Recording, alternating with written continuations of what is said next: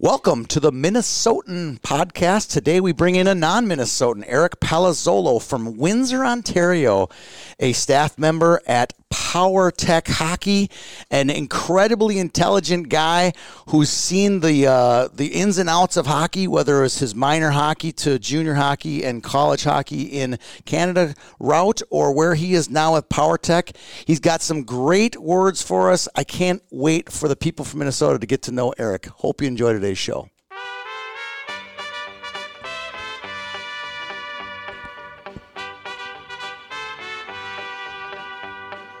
Love is a burning thing,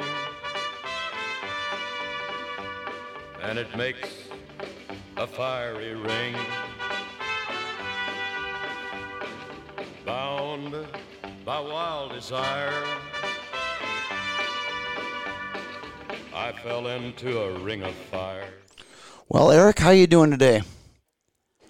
I'm great, Tony. How's it going? Great.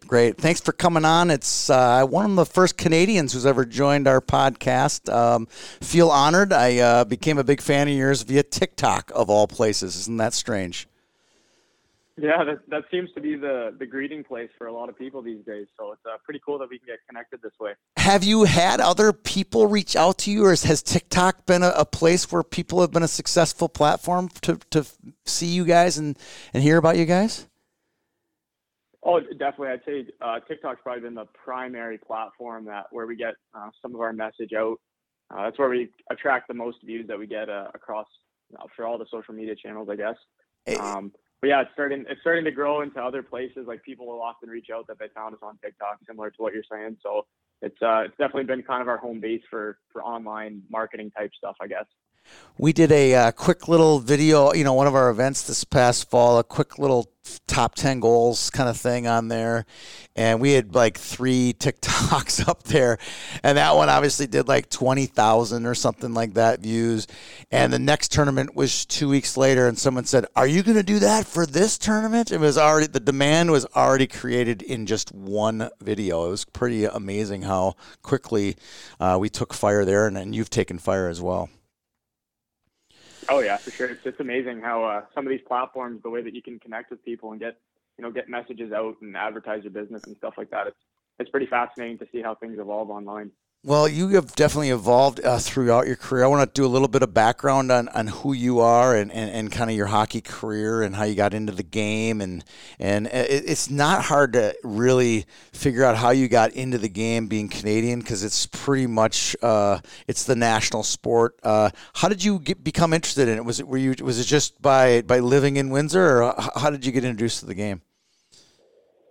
Yeah, well, it's mostly the same story as a lot of Canadian kids, because it is more of our national sport. And I didn't come from a hockey family, though, so I guess that's kind of a unique thing. My dad was really into sports without ever playing anything really organized, but he was the one that gave me the big push into all sports, not just hockey, but hockey in particular was a focus. We still have home movies of me when I was like 2, putting my skates on or walking around the carpet or playing with a mini stick before I could even talk or say my own name. So it's I know a lot of kids have that story that come from Canada for sure.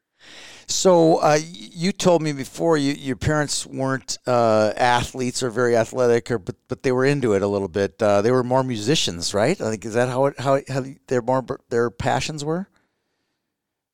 Yeah, well, my dad, a lot of my family, they still have athleticism. I'm not going to say they weren't athletes, but in terms of playing high-level sports, whether it's junior or collegiate or anything like that, there wasn't any of that in my family. I come from a family of musicians, like you said, so not just my immediate family, but my extended family. Most of them play instruments and sing, and my dad runs a music school with my mom, and that's what they do as their profession. So they're entrepreneurs then, right? Yeah, in a sense, definitely. Yeah, my dad started his business when he was around my age, actually. That's when he started getting into, giving music lessons was the start, and then it kind of evolved into being a music school and a recording company and all that kind of stuff. So he's pretty deeply involved in that type of stuff. And the sports thing was kind of a one-off in my family, at least. There's some athleticism, like I said, but no, I was the only one who really pursued any high-level sports across my family and extended family. And tell me about your family. Do you have siblings, brothers, sisters? Yep. I got two older sisters and I have one younger brother. Okay. All of them, but well, not all of us have some musical capabilities, but everyone's kind of doing something a little bit different. What's your musical capability? I didn't know. I'm learning something new now. Yeah, well, I'm careful about saying that because my dad and my sister and a lot of my family, they're professionals, so it's not the same. I kind of have it as a hobby, but we play just around the house as just a hobby, mess around on guitar and piano and singing a little bit, stuff like that, but nothing to the level that they're doing it at. I was always focused on sports, so that was my thing. So at my house, we had a pretty musical house too. So every Christmas there was some type of performance with. I can only imagine what Christmas at your house would look like. Right? Yeah, there's or family gatherings of any sort, right? Well, it was that on top of having, if you couldn't tell from my last name, the big Italian family. So there was a lot of us, and there was a lot of instruments. Every room in the house basically has an instrument in it, so there was a lot of pick up and play when the family would get together. Oh, that's awesome. That's really cool. So you got into the game. Walk through your minor hockey, because that's what you Canadians call it, career, your youth hockey career. Yeah. What was it like? Were you good immediately? Or did you have to work at it? Were you AAA? Tell us a little bit. Give us kind of a lens of what it's like to be a Canadian minor hockey player. Yeah, for sure. So I might take some knowledge for granted. So if there's anything I say that's not really clear, I can sharpen it up for you. That's fine. Here in minor hockey, youth hockey, AAA is the highest level that you can play. So up until you're 8 years old, it's just house league. Everyone kind of plays together. Yep. And then after that, AAA is the highest level, and it starts to tier off into AAA, AA, and house league. So I started playing AAA right when I was 8 or 9 years old, the first year that I could. Now, let me stop you there really quick. Up. Now, do you guys play only by 1 year, right? So you would play by your birth year the whole time, correct? Yeah, that's right. Yeah, that is an interesting distinction between us and the States. Yeah, the age bracket is separate. I don't know if you guys go August to August or something like that. But no, only in Minnesota. Minnesota does 2 birth years at the same time. So like you have a squirt year, you play a minor can play with a major, and majors can play with minors, all the way through squirts, peewees, and bantams. So that's 6 years of minor hockey. That's how they do it. So it's for our Minnesota people, they only play by 1 year of birth, kind of like we do in the off season. Yeah, that's it. So for me, I was born in 1994, so everyone on my team was born in 1994. That's how we do the age groups. Okay. So that was it for AAA. All right. We moved up. Playing that AAA level, I played right up until my OHL draft year. So OHL is the highest junior league that we have in Ontario. So I played right up until I was 16 in AAA. And I was, to go back to your one of your past questions there, I was a good player. I was a skilled player, but I was not the best player. That's for sure. So I was right in the mix with guys. I was a skilled player, but nothing. If you go and look at my hockey DV or whatever, I didn't have anything spectacular in terms of the stats on paper. But I was a good player. And in my draft year when I was 16, I didn't get drafted, which was probably like the first devastating moment of my hockey career, because that's kind of every kid's dream, playing AAA. Did you think you might get drafted? I thought I had a chance at the start of my draft year season, but towards the end of the year, I was sure that I wasn't going to get drafted, because normally teams will reach out to do interviews or calls or send you letters in the mail or whatever, and I hadn't received any of that, and some of my buddies had. But we had our AAA team for my age group growing up was not good. We got smacked every game until I was probably 14, and I think our best year was probably my draft year, and we were maybe a game over 500. Or something like that. So it's not like I ever played on a top team or with any players who were outstanding. So that was kind of the story for my minor hockey. So let me just ask you. So we're going to get to adversity later on. There's a little plug for later in the show. But at some point, is this draft year OHL draft year thing? Does this maybe end some careers? Like, what's the point of playing if I'm not going to play in the OHL or in the CHL? Absolutely. Very common. Like a lot of people, not even just players, but parents as well, they put a ton of stock in the results of that OHL draft year and whether or not your name gets called in one of the 15 rounds. And for for a lot of kids, as we touched on earlier when we were talking before we started recording, is a lot of kids are coming through now as free agents and undrafted and getting picked up when they're a little bit older. And when you're 15 and 16 getting drafted, that's just the beginning of your development as a young man. And a lot of parents and players think it's the end all be all, but it's definitely a career ender. I had many friends that were beyond devastated past the point of return because of that result when they're 15 or 16. Yeah, well, it's interesting. Well, we'll get to that, and I'm sure that's part of the reason you're in the business you're in, correct? Oh, absolutely. Like, it's not over, right?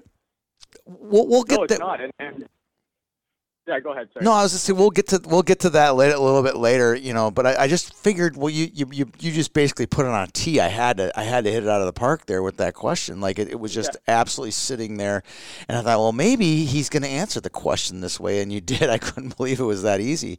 For you, let's get to. I want to just go through you, and then you're already opening up a lot of different questions here, but so. Minor hockey's over at 16, now in your U18. So explain this now. In Minnesota, we're used to playing high school hockey your sophomore, junior, and senior year. You're going to go play junior hockey, not OHL junior hockey. Tell us what league you played in, because it's not the Ontario Junior Hockey League, which many may have heard of. What league did you play in? Right. So actually, to start OHL draft year, you can play in junior, or there is one more year of AAA, what's considered AAA, which is the U18 team. So if you don't make a junior team, you still have an option to play one more year of AAA, which was the team that I started with after my draft year. So the junior league that I played in was called the GOJHL, the Greater Ontario Junior Hockey League. And it would be the closest thing to a junior A league. It has a junior B designation, but we don't have a junior A league down here. So it's kind of the OHL is the top dog. And then the next one down from that would be the league that I played in, which is designated a junior B league here. So is there an Ontario Junior League and a Greater Ontario Junior League? Yeah. So that the name of the league I played in was the Greater Ontario Junior Hockey League. And then the OJ is what you're talking about. That's up more towards the Toronto area. Okay, so there are two leagues, and they almost sound exactly alike, right? Yeah, that's right, yeah. And they don't have, at this moment, they don't have any crossover. So where the border ends for the league that I played in is where the border starts for the OJ. So there's no teams in each other's kind of area. Region. So they kind of, it's kind of split. Would it be kind of like a north, south, east, west kind of designation, right, for Ontario? Yeah, kind of like that, yeah. All right. So that was the league that I played in starting, and I got signed after I didn't get drafted. I played on that U18 AAA team, and I ended up getting signed halfway through that season because I had a really good U18 season. So I got signed to a junior team halfway through that year after getting cut from all those same teams during their tryout camps a few months earlier. So that's kind of another interesting little twist to the story. I went to all the local junior development camps to try to try out for the team, and I got cut from all of them. And then after 3 months or 4 months into my next season, I ended up getting signed because I had a good start to that year. So that's where I started my junior career. Would you have been a senior in high school at this point? Junior in high school? How old would you have been? Yeah, I would have been a senior. So that would have been my junior. It would have been my grade 11 year. Okay.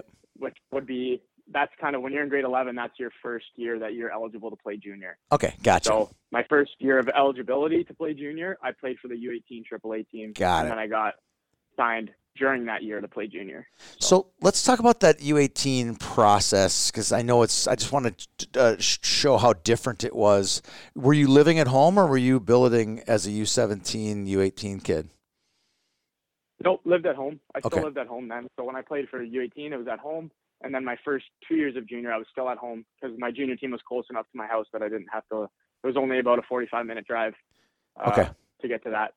junior team, so I was still at home. So you're playing juniors. Who's coming to see you, and what is the track for the kids in that league? Do they want to play U.S. College? Do they want to play pro? Do they want to make a OHL team? Tell me what those tracks might look like for each of the kids in that GOJHL. Yeah, so it would be similar to. Well, there's actually just a big mix, honestly. So Okay. if you're 16, 17, 18. You'll probably fall into one of two categories. You're either someone who got drafted to an OHL team, Yep. but you didn't make the team. Yep. So you're waiting for the next year to try to make the team again. So that would be one bucket. And then the other bucket would be the 16, 17, 18-year-olds that are interested in pursuing NCAA. So those are kids that they might have gotten drafted or they didn't get drafted and they're trying to go more that avenue. And then the 19 and 20-year-olds that are in the league, because it is up to 20-year-old league, those will be kids that maybe got cut from their OHL teams, or they were just career junior B or junior A type players that never made it to the OHL or didn't get recruited to go to NCAA. So that's kind of the mix of kids that would play in that league. You could be on a team with like literally a bunch of mutts. I mean, a bunch of different types of dogs, right? Like some guys, I'm only my ending point might be Canadian University because they've already went to the OHL and they can't go back to U.S. college, correct? Then you got young kids who want to still maybe make the O, right? And then there's guys like you were kind of somewhere in the middle, right? You weren't drafted. You know, you maybe wanted to play in the O, but you were also maybe thinking, hey, I'd like to play American University, but you know what? I always have Canadian University as a fallback, right? Absolutely. Yeah, I was definitely the exact middle of the line there, exactly how you described it. I was starting to think NCAA when I was 17. I was kind of always in the back of my head, but I had an open tryout for the Windsor Spitfires OHL team when I was 17 because I had a good year in junior that year as well. So it was still an option. But yeah, I was one of those undecideds that didn't know. But it's an interesting dynamic because you can have kids that are young and still hungry to try to pursue hockey. And then the 19 and 20-year-olds might have the attitude of, you know, their careers coming to an end and the amount that they care has kind of diminished. So it can be a difficult situation to navigate in terms of who your teammates are, but I'm sure it's no different than, you know, being on an OHL team or at school when you're dealing with a whole bunch of different types of personalities. All right, so you're living in or near Windsor. Is your dream as a hockey player to play for the Windsor Spitfires or the University of Michigan or Michigan State?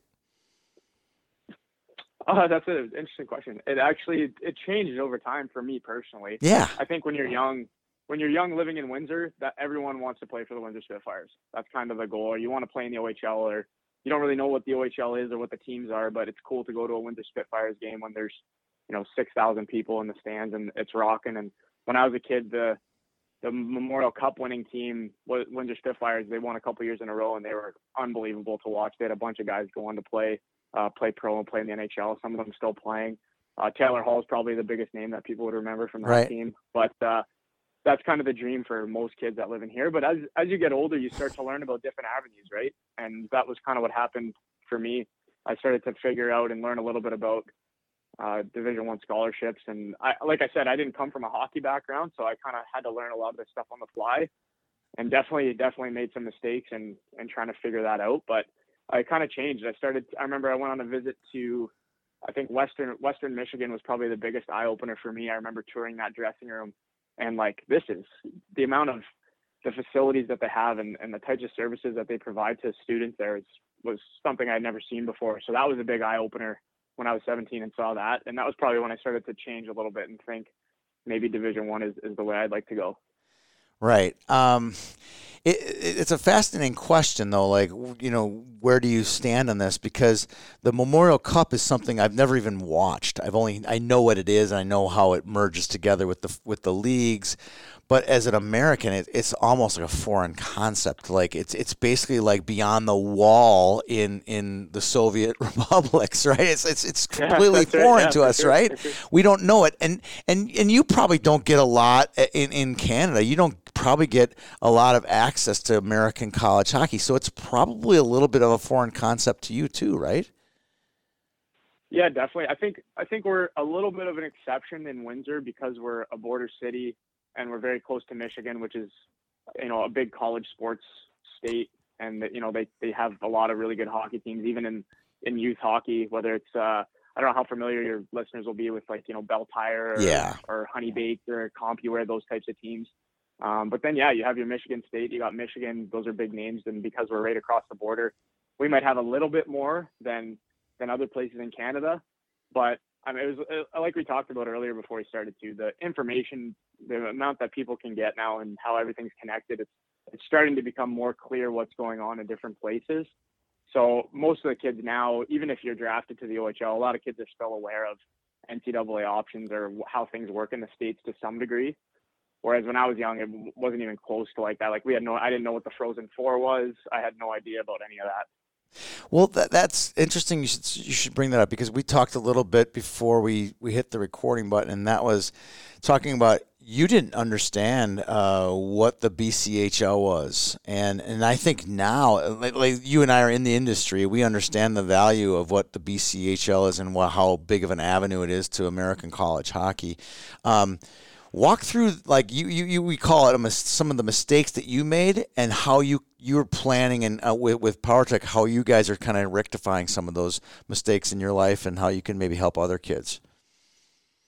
Yeah, for sure. So for me, I'll give one just very clear example to kind of illustrate the ignorance I had on what I should be doing or where I should be. When I was 17, I was called by the coach of the Vernon Vipers, which is a BCHL team. Yep.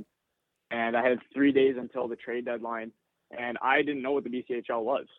I didn't know that it was one of the top leagues for getting guys NCAA scholarships. I had no idea, and I just decided to not go because I didn't know what it was. I remember discussing it with my parents, and I was saying how it just feels like it's not necessary to move way out there when I just had no idea what the opportunity would have been had I taken that.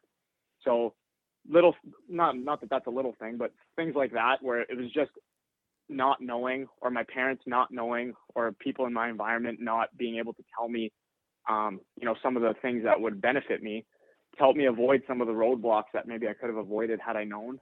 Things like that, So if I had known that the BCHL was the kind of league that it was, maybe I make a different decision, and maybe I end up in a different place, So at PowerTech, that's kind of the owner of PowerTech, Andy Paquette, that people, if they follow the podcast or if they've seen some of our clips, that's kind of some of the stuff that we try to rectify and some of the information that we try to provide families and players who maybe don't really know the lay of the land, whether it's in Canada or the States. Because even with NCAA type stuff, we may not be the most experienced in terms of our knowledge of that landscape, but we're connected to people who know and can provide information, whether it's through people like yourself or through College Hockey Inc. or other NCAA resources. So it's just trying to give people the correct information so they don't feel lost or make poor decisions based on something that could have been, avoided.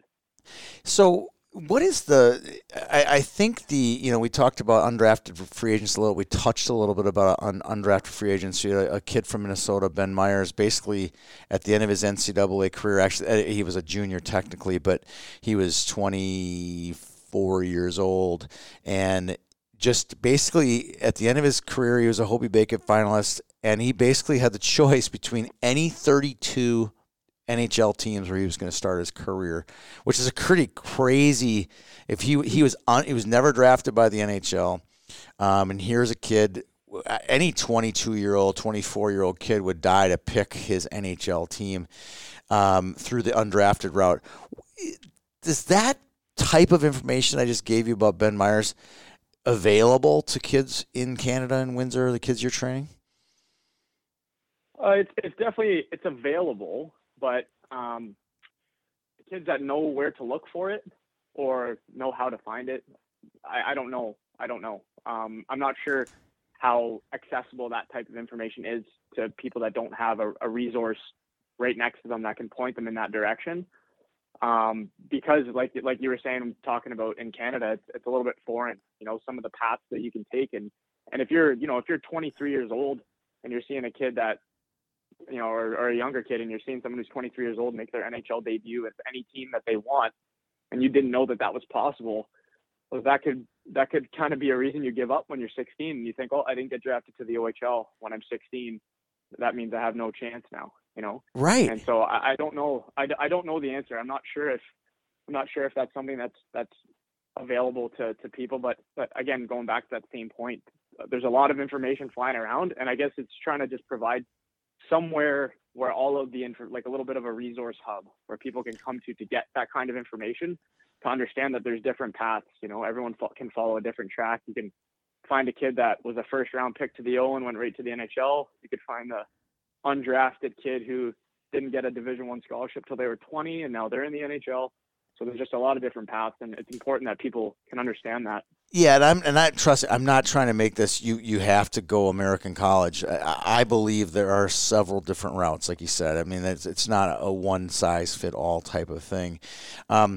For me, my perspective of bringing you on the show is I was really fascinated by how much education your customers are getting versus, and we talked about it before the show, is when I think of PowerTech, if I were to just go onto your website, I would probably learn about how I can get better skill from Andy, for example. He's been a 20 plus year NHL skills coach. I know I can improve my skill when I go there. And if I work with you, I know I can probably improve on my strength. Maybe my puck handling skill, my agility, all of those physical attributes that are really important, obviously, to make it in professional or college hockey. But I'd like to talk to you a little bit more about some of the emotional things or some of the mental things that are really important that are applied to hockey, but might apply to life as well. You want to a little expand on that for us? Yeah, for sure. I mean, that's kind of the whole reason that we started doing the podcast, is to get exactly some of the things you're talking about out to people, because the bottom line, like we mentioned before, is a lot of kids think that they need to be Connor McDavid to be a professional athlete or professional hockey player in particular. You need to be the 1% of the 1%. And a lot of kids work towards that. But unfortunately, there's only 1% of the 1% that are going to be those people. And so for a lot of kids and a lot of players, there's much more to the game than just developing your skills, your physical skills or your physical attributes. That's very important for sure. And at PowerTech, that's obviously a huge component of what we do when we're training, particularly young players, is developing their on-ice skills and their off-ice skills, whether that's fitness-wise or recovery-wise or with nutrition or whatever. But there's this whole other part of the game that we're just finding, especially with young kids, is just so underdeveloped that people just aren't talking about. And I remember going through it when I was a kid. And if you talk to Andy, he says the same thing. Like, coaches aren't telling kids this, or their parents don't know what information to give them in terms of more like the mental piece of how to be mentally strong or resilient, or even just something as simple as being able to analyze your own game and understand how do you play and what are your strengths and which parts of your game should you work on developing into, being a role or an identity for yourself. So I think for a lot of people, they're missing that part. And it's important that you start to focus on some of those things, because like I was saying, a lot of kids, they're not going to be hockey players. They're not going to play professionally. And a lot of people are going to be just like me. They're going to be exactly like me. They're going to play their youth hockey. They're going to play their AAA. They're going to play their junior, maybe some college. And then you have to go out in the real world, and you have to have a life. You have to try to be, or you should want at least to be as successful as possible for yourself so that you can have a good life. And there's a lot of lessons that you can learn from playing a sport like hockey, but it takes the ability to pay attention, to try to absorb those lessons as you're going through the game and as you're learning to develop yourself into a professional. And if you try to develop yourself into a professional hockey player, you're going to find a lot of skills that can translate into other areas of life when you're done. And that's something that I found with myself. And I think that's something valuable that a lot of kids could learn. All right. Well, you're just kicking ass here, Eric. I appreciate your replies. We'll get back to that in just one second, but I want to just finish off the intro of you a little bit. You finished junior hockey, ended up going back to, what's the name? Is it Windsor University? University of Windsor? Is it what it's called? Yep. University of Windsor. That's University of Windsor, in your hometown. You got a degree. What was your degree in? My degree is electrical engineering. Electrical engineering. So is there some a connecting point between electrical engineering and training hockey players? What's the connection there? That's a fascinating question. I could go on a tear about that for sure. But I think because that's not what you said to me before the interview. You're like, well, I kind of didn't like it, and my passion just kept coming back to hockey. But I'd love to see if you want to make a connection here on the show. There is definitely, and it's just not obvious. It's kind of more of an abstract connection that I started to make, and I was really into the work. I like the problem solving. Like, one thing I definitely credit my parents with is it was not acceptable to do poorly in school. And I remember from the time I was a little kid, it was 80 average, absolute minimum. And that's in Canada, which some people would say that it's a pretty high bar in terms of academics in Canada. And it was just not acceptable. So I always did well through school, high school as well, even though I was more of a hockey player type and didn't necessarily care a whole lot about school. I knew it was important to do well. So when I switched into to the gears and into university and started to focus more on engineering, it was just fascinating, like trying to be able to solve problems and trying to prioritize and manage a schedule. And it was a lot of soft skills that I realized were important in order to be successful with that degree. And I did extremely well in university, and that was while having the same kind of travel schedule or the same kind of game playing schedule and practice schedule and workout schedule that most of the NCAA Division I players would have. You know, you're on the ice 4 days a week for practice, two games a week, a couple workouts mixed in there per week. And then I still had to study and do all that kind of stuff, write my exams and do something that's engineering, which is actually a difficult major to complete.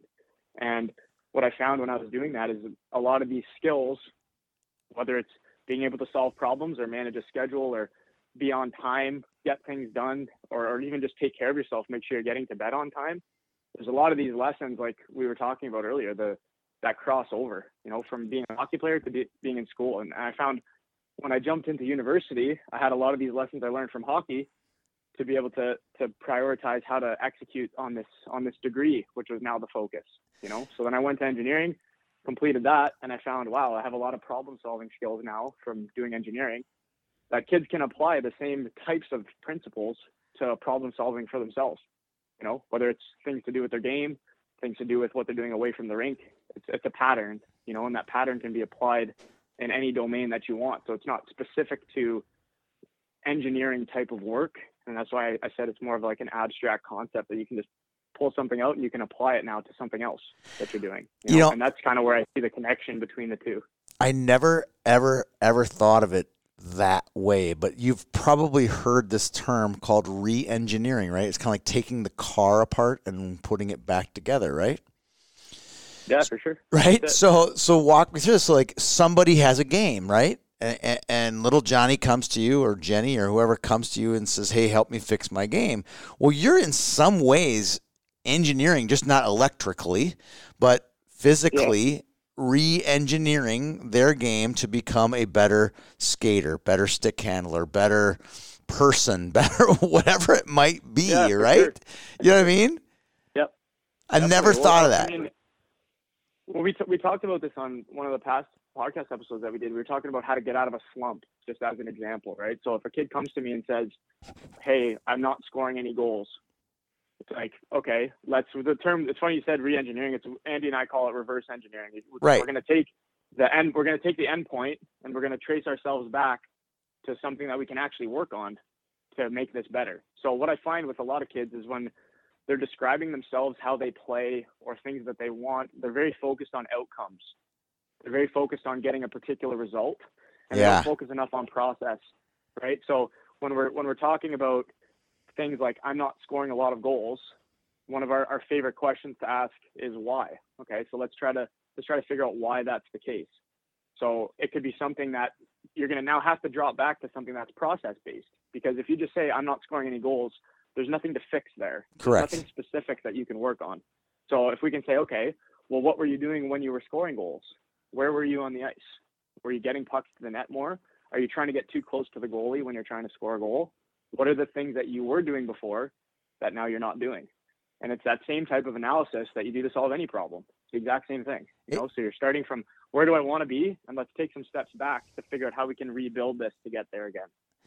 I had a very similar response. I was standing with the coaching staff, and I'm not taking credit for this team's success at all, but hopefully I had 1% to do with it. But they were one of these teams that were notoriously starting fast. They started really fast and then fizzled at the end of the year. And I said to them, again, this is a lobby conversation. It wasn't like we had a big session or whiteboard or anything like that. I said, hey, have you ever thought of doing the complete opposite of what you've done to get the results, so you can go the opposite way where you start slow and end fast? And they said, yeah, we've thought about that. And guess what they did this year? And again, they had an enormous amount of talent. They had the best player in the state, and ended up making it farther than they ever had made. And I was like, and we would always joke throughout the year. I'm like, you flipped the table, didn't you? Basically what they did is what you just said. They re-engineered themselves, or reverse engineered what they were doing. And they started off brutal. They were like 1-6 to start the year. Yeah. And sometimes you got to look at it that way, right?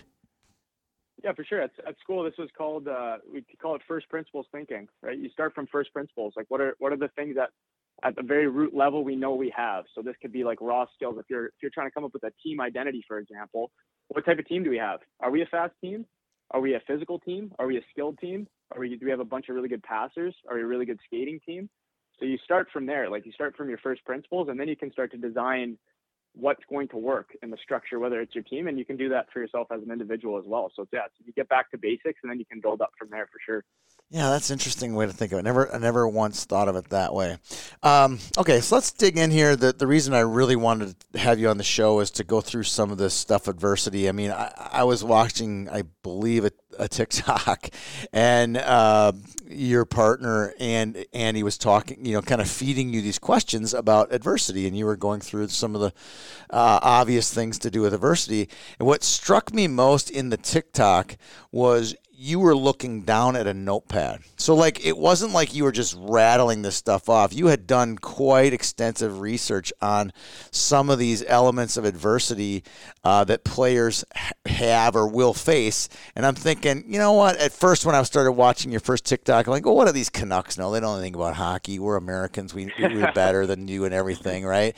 And then I started listening to you, and I'm like, this kid is smart. He's got this thing down. And not only does he have this thing down, but he has it all written out in front of him. And that was what impressed me most. I'm like, that's not most of the hockey trainer types that we run into in Minnesota. They're good at hockey and they're good at training, but they don't really have a checklist like you had. And it was talking about things that weren't necessarily physical in nature. You know what I mean? These weren't stride issues. These weren't puck handling issues. These weren't mohawks. These weren't, the things that you guys do on a day-to-day basis. These were things that were more about the cranium rather than the shins or the calves or the glutes. You know what I'm saying?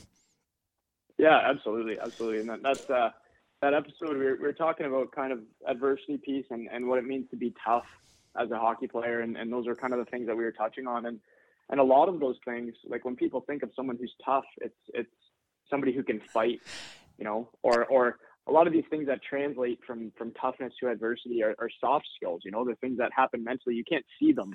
I'm glad you mentioned this, Eric. 'Cause I took a video screenshot of that part and tweeted it out. I was so blown away. You talked about a guy that was like, wasn't big, wasn't this, didn't fight, didn't do this, but he's still the hardest guy you ever played against. And he didn't possess a lot of the characteristics of toughness, correct? Yeah, for what, stereotypically toughness means, definitely. And the biggest one, just to maybe get into some of the points that I was making, was that kid I was talking about in particular was just the level of compete that he had on the ice. And do you remember his name? Do you remember the guy's name? I do remember his name. Come on, let's out the guy. Let's out this tough guy. Let's out him a little bit. I'll out him because I don't think he would care. But his name was Nate Veres, and you can You could probably look him up on HockeyDB if you wanted to. I played with him at the university, and this is one of those guys, and it's just another testament. If you look at his stats, it's very underwhelming on paper. Very underwhelming to look at on paper. Just had an average junior career by the numbers, but this was a guy that you would not outcompete this guy. There's no chance. And he was one of the hardest working kids I've ever played with, and he was strong in all the right ways, but he just would not quit. He would not quit. It didn't matter how big you are. It didn't matter if you were better than him. It didn't matter if you were physically superior. It would not matter. This guy, the compete that this guy would bring to the table every day was something I'd never seen before. And I learned a lot from him. I became really good, close friends with him through university. And I learned a lot from him because of that. Whether we were training off ice, like running sprints or doing hills or whatever, like there was a lot of things I learned from this kid just because he had that willingness to keep doing battle every day in, day out, kept battling all the time. And that's something that, sorry, go ahead. No, and the part that you talked about is he didn't fight, right? Like fighting wasn't what made him so tough, but he was hard to play against, right? It wasn't. Hard to play against. He would throw his face in front of a shot. He was always the first to engage physically. And so there's an element of that physical toughness, definitely. But it was just that never back down. Like just having a good stick even. Like even if you wouldn't get, into the hits necessarily, it's like just always stick on puck. If he got burned, he'd be busting to get back as fast as he could. Like there was never a question that this guy was giving you 100% of his effort every night. Never a question. And it's something that's really admirable. And I find a lot of kids don't have that.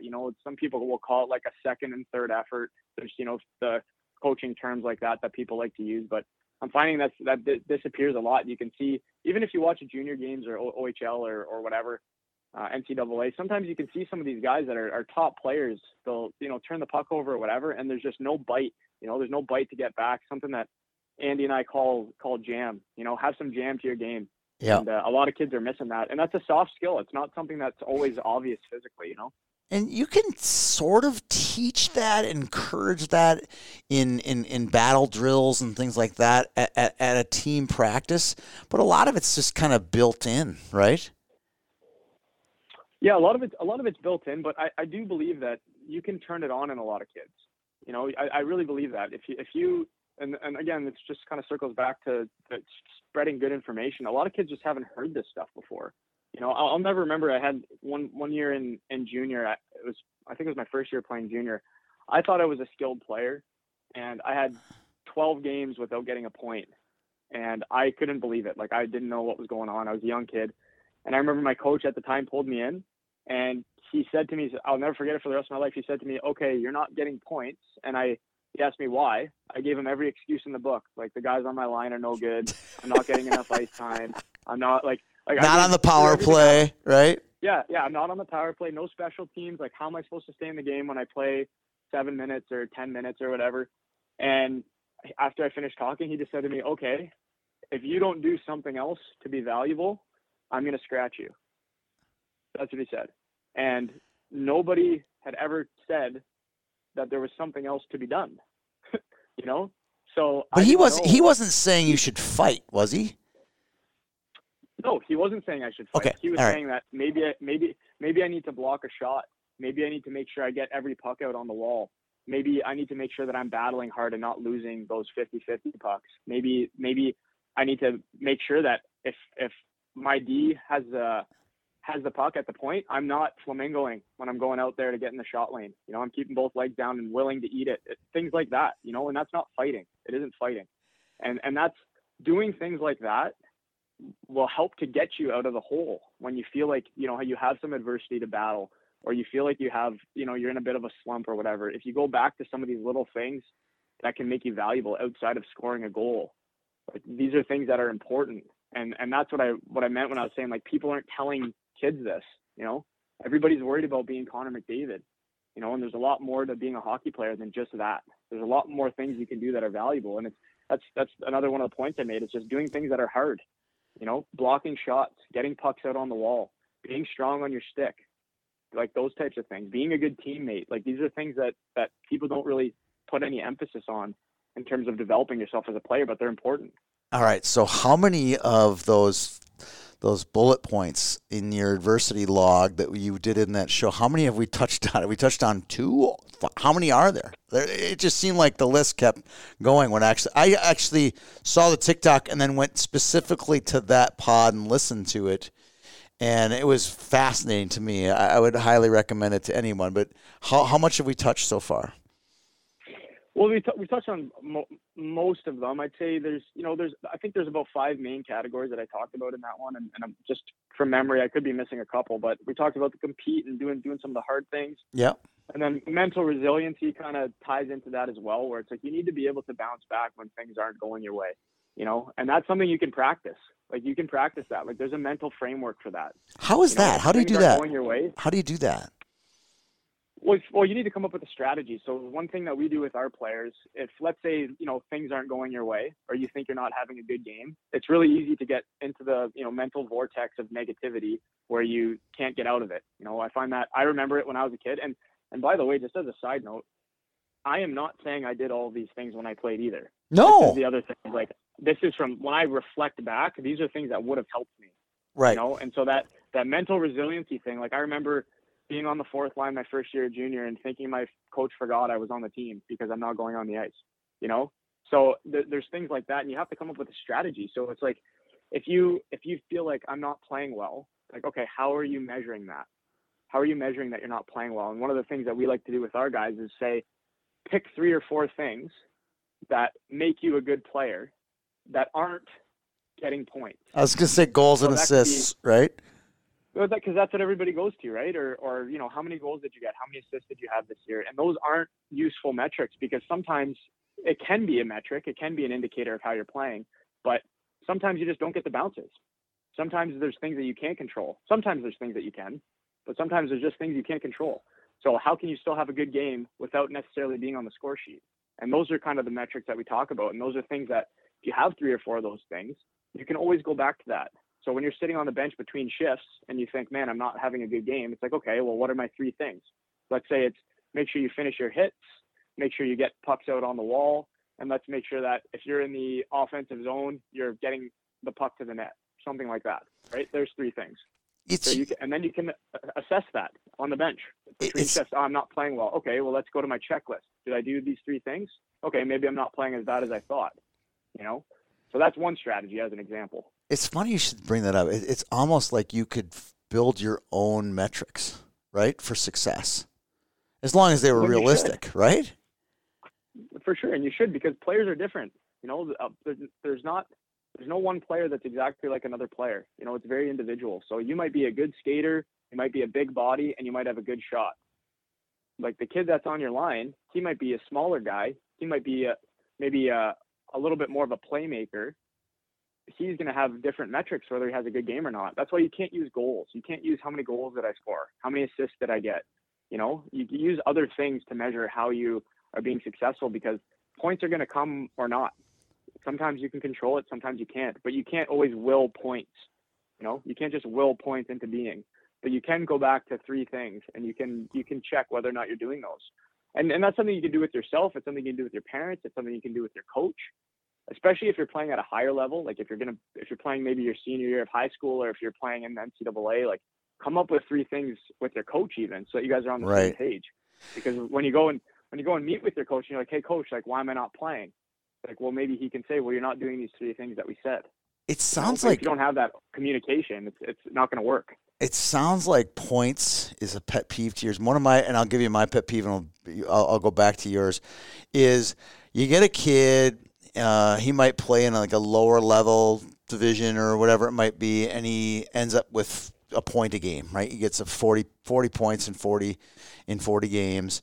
And then if you really look, you pull back the onion a little bit and you look, he had 26 of his points against teams that were way below 500, way below average. And it's like, you really have a good year. That's one of my pet peeves is guys like, whoa, yeah, he's a point-a-game guy his whole year, his whole career in junior, whole career in high school or whatever it might be. And then you're like, really look at it, and it's like, this guy. And then when you go scout him or go evaluate him, you're like, he's got bad body language. He's got this, he only can score on his forehand. You certain things that you can't, you see, right?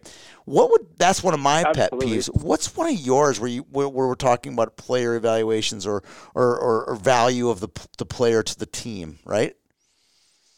Yeah, for sure. For me, it's I wouldn't necessarily say it's a pet peeve, in that it bothers me, but just I think it's overemphasized how much points matter. And I remember it's very easy to get caught up as a kid, how many points I can get. I need to get points to be noticed and all that kind of stuff. And it's just not the case. It's when we go watch games, and we watch games with scouts all the time, and we're in touch with scouts all the time, and general managers and coaches that coach in the OHL, coach in the NHL, scout in the NHL, scout in the OHL. And they know when they're watching the kids that are good and the kids that are not. And very seldom does it have to do with how many points they get. It's very easy. You can look at a standout player that gets 5 points a game, and it's like, okay, that it matters maybe for that kid because he's one of those 1%ers, but we got a kid that we train. He's probably going to get drafted fairly high in the OHL draft coming up, and he was a point a game player in AAA, and that is not an overwhelmingly good number if you look on paper. But we went and watched the game, and we were watching with a few scouts, and this kid didn't lose a battle, never lost a battle on the wall. And that's what the scout noticed. He didn't notice how many points he got. And this kid, he did end up scoring in that game too, that was fine. It's not like it's going to hurt you to get points. So I don't want to say points don't matter at all, but I just think they're overemphasized. And when players are thinking about what they need to be doing from an on-ice perspective and how their performance is being judged, it's very easy to get into a selfish mindset if you're always focused on the points and on the outcome, Like I'll say it again, just like it's about process. People notice process. And a lot of times if you have a good process to your game, and whatever that means for you as an individual, it will be noticed. It will be noticed, whether it's by a scout or a coach or another team or whatever. And that's opportunities come from that, but people get caught up in the kids that are the exceptional status that get 5 points a game. And that's not, the vast majority of kids are not that, they're not. I cheated. I did listen to a couple other of your podcasts, and exceptional status was one of the topics. Can you explain to our American listeners what exceptional status is? Because I know a few of these players, and some are successful, and some have never really made it, for the lack of a better term. What does exceptional status mean, and what does it do? Really, what does it do for a player to have it? Yeah, so in the OHL, in the CHL actually, across all two, if your draft year is when you're playing at the U16 level, so you're either 15 or 16 years old, that's when you're eligible to be drafted in the OHL. If you are a player who's granted exceptional status, that means you're a year younger for the most part. There hasn't been anyone more than 1 year younger, but typically it means you're playing up a year, and they think you're good enough to get drafted with that year up age group. So some of the names that people might recognize where that happened in the OHL was John Tavares, Connor McDavid, Shane Wright. I don't know if people will know. I was going to say Shane Wright, who I'm very familiar with because I saw him play in our tournament, our local tournament here. Yeah, there's a lot. Or Connor Bedard out west was another one. I think he was exceptional. He's phenomenal in the Western League. Phenomenal player. And so that's what that means. Aaron Ekblad was another one. He's the guy that trained very closely at PowerTech with us. And that's what exceptional status means. And we were just discussing in that episode you're referring to is just what does it actually do for the player? So to your question, it's, in my opinion, and something that we discuss, it's more of just like, it's a marketing thing. It's a cool thing to have somebody get exceptional status. But in terms of the development of the player or what it means for the player, would it hurt that player to play another year of AAA into their draft year? Probably not. A kid that just got granted exceptional status in the OHL for this draft. Misa, right? Misa. Yeah. M-I-S-A. Is he a Toronto kid? Yeah, he played for the Mississauga Senators. Okay. And we watched the OHL Cup, which is basically the Ontario Provincial Championship for the U16 age group. Yep. And in that final game, he had 3 goals and 2 assists. And he's just like a outstanding player. So is he an 06 or 05 or what is he? He's an 07. 07. With the 06 age group. So okay, got it. The 06 age group is the draft eligible age this year. So he's playing a year up and dominated. Okay. And very similar to he actually tied Connor McDavid's record for points in that tournament in the OHL Cup. So he's a great player, and that's good for him. But in terms of what it means for him as a player, I don't know how necessary it is to be granted that exceptional status. It basically gives you an additional year of major junior versus playing AAA. That's really all it is, right? Yeah. Okay, so it's nothing. It's not like I'm exceptional status. I get to get drafted a year early in the NHL. It really doesn't have a big bearing other than he doesn't have to play with his peers. He can go play up with major junior. He can play with 20-year-olds when he's 16 years old, right? Yeah, for sure. And like Aaron Ekblad, that when he got exceptional status, like if he plays another year of AAA, he's not going to be the first overall pick in the NHL draft later. Probably not. He'll probably still be the first overall pick because he's a phenomenal player. Right. So I think it's just a cool thing, and I think the OHL benefits from having that from a marketing perspective. Which there's nothing wrong with that. I'm not saying I am for or against the exceptional status rule. I don't actually care. Right. But I'm just we were just pointing out, like in terms of the player development side of things, will these kids be worse off spending another year playing AAA? And for most of them, the answer would probably be no. No, it's fascinating. I mean, it seems like they have one there isn't an 06 yet, but there was definitely when you go back, Bedard's in 05, Wright's in 04. It seems like almost like every year the CHL is allowing at least one kid in there. Maybe it's a marketing thing. Maybe it's their marketing against the national development marketing machine that we've built here in America, that some might be in favor of and some might be against. And I'm an anti-NTDP kid, but that's a story for another day. I just think that there are, I guess anti is the wrong word, but I believe that there are in America, especially with all the resources that we have, way better ways to spend all the money that they have towards 20 players. They could use it to spend it towards building 200 players or 500 players, not just 20 each year. So just my opinion. Yeah, that's fine. So let's go. We got about 3 minutes to go here. Let's talk a little bit about what your guys' path at PowerTech is. What's in the future? What's exciting? What are you guys working on that's going to be great for your customers or your future customers to work with you guys? Yeah, for sure. So I think since COVID started, we've really started to expand our online reach, and I guess this interview would probably be a testament to that kind of panning out for us. The fact that we can connect with a lot of people across North America, and then a lot of people through Europe are starting to find our stuff and reach out. I think the most exciting part of what we're doing is just that. It's that trying to extend our message and really inform not just players, but parents and coaches on some of this information that they need to navigate through the hockey space, because you can see a lot of kids that they get discouraged or they give up or they are making poor decisions. And it's preventable, it's things that don't need to be. So I think from that perspective, we have, we're really starting to put a lot of focus on that. And it seems to be going well so far. And then on top of that, we have a lot of our elite camps, going on locally, whether that's for, kids that are preparing for the draft or, stuff with off ice training, all the standard things that you would find at a training facility like ours. But the most exciting thing for me personally is doing stuff like this, when you get to talk to people and try to give them good information. If one kid can listen to it and it helps them make a better decision, or it helps them get through a slump, or it helps them develop themselves better in a better way as a person, whether that's as a hockey player, as a person for when they're done playing hockey, because that day is going to come for a lot of kids where hockey's over. And we just want to make sure that we're equipping kids to be great people, not just hockey players.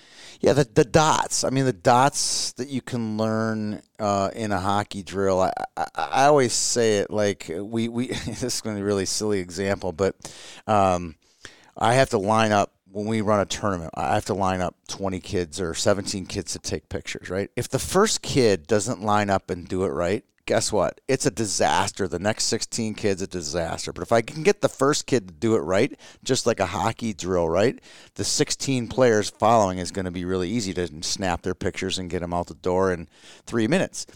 Well, that's an example of life, right? If you can get people to follow your instruction or follow your leadership, you can be successful. just like in anything in life, these are lessons you can learn in everything. So I'm sure you have many, many examples similar to that where you've learned in hockey and you've then processed it with a kid, and then that kid has processed it into life outside of the rink.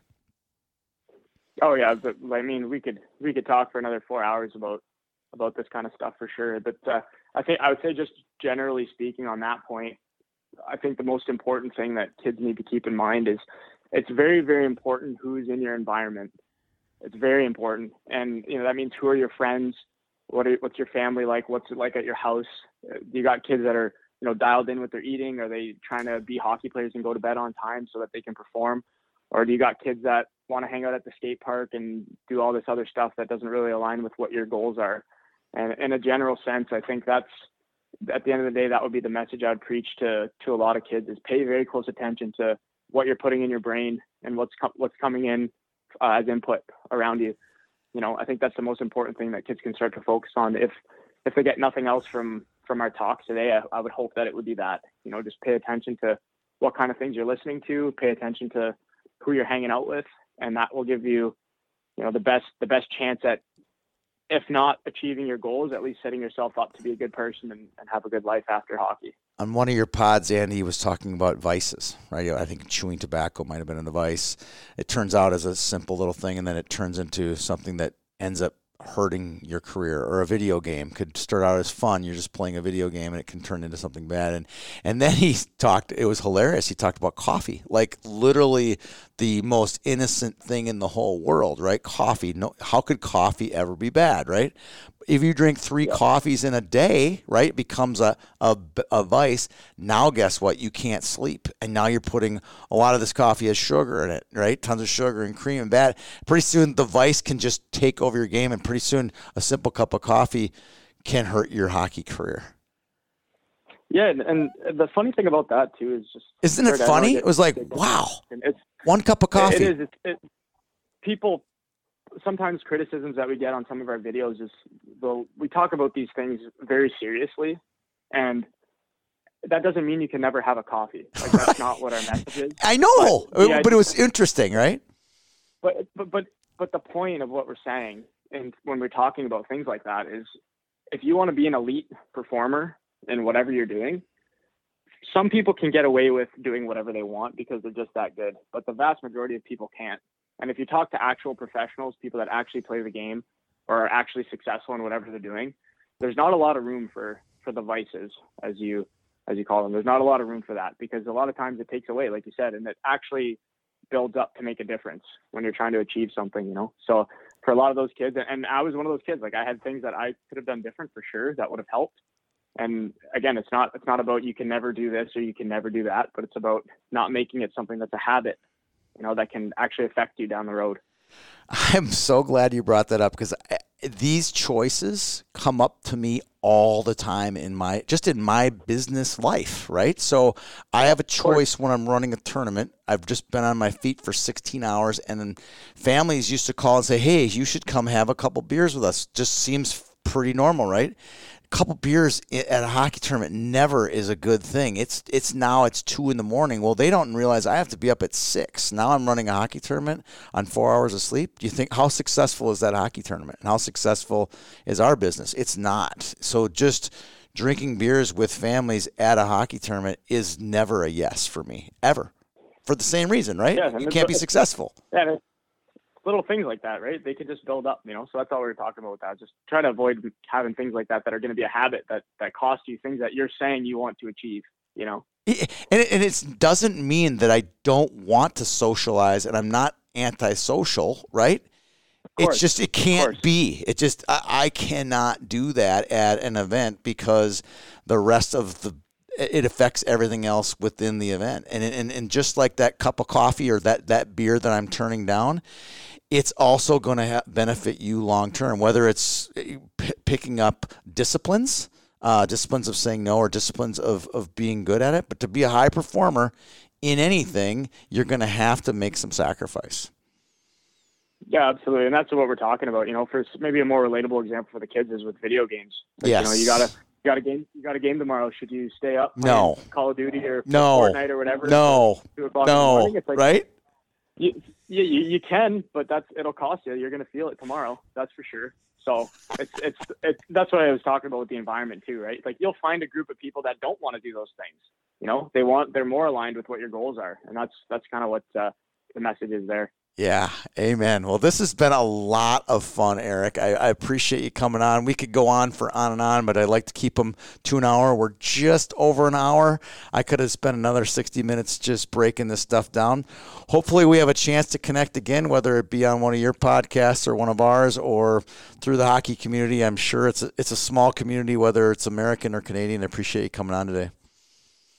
Yeah, absolutely, Tony. Thanks a lot. Had a great time with you, and we'll definitely chat again soon. Eric Palazzolo from PowerTech Hockey in Windsor, Ontario.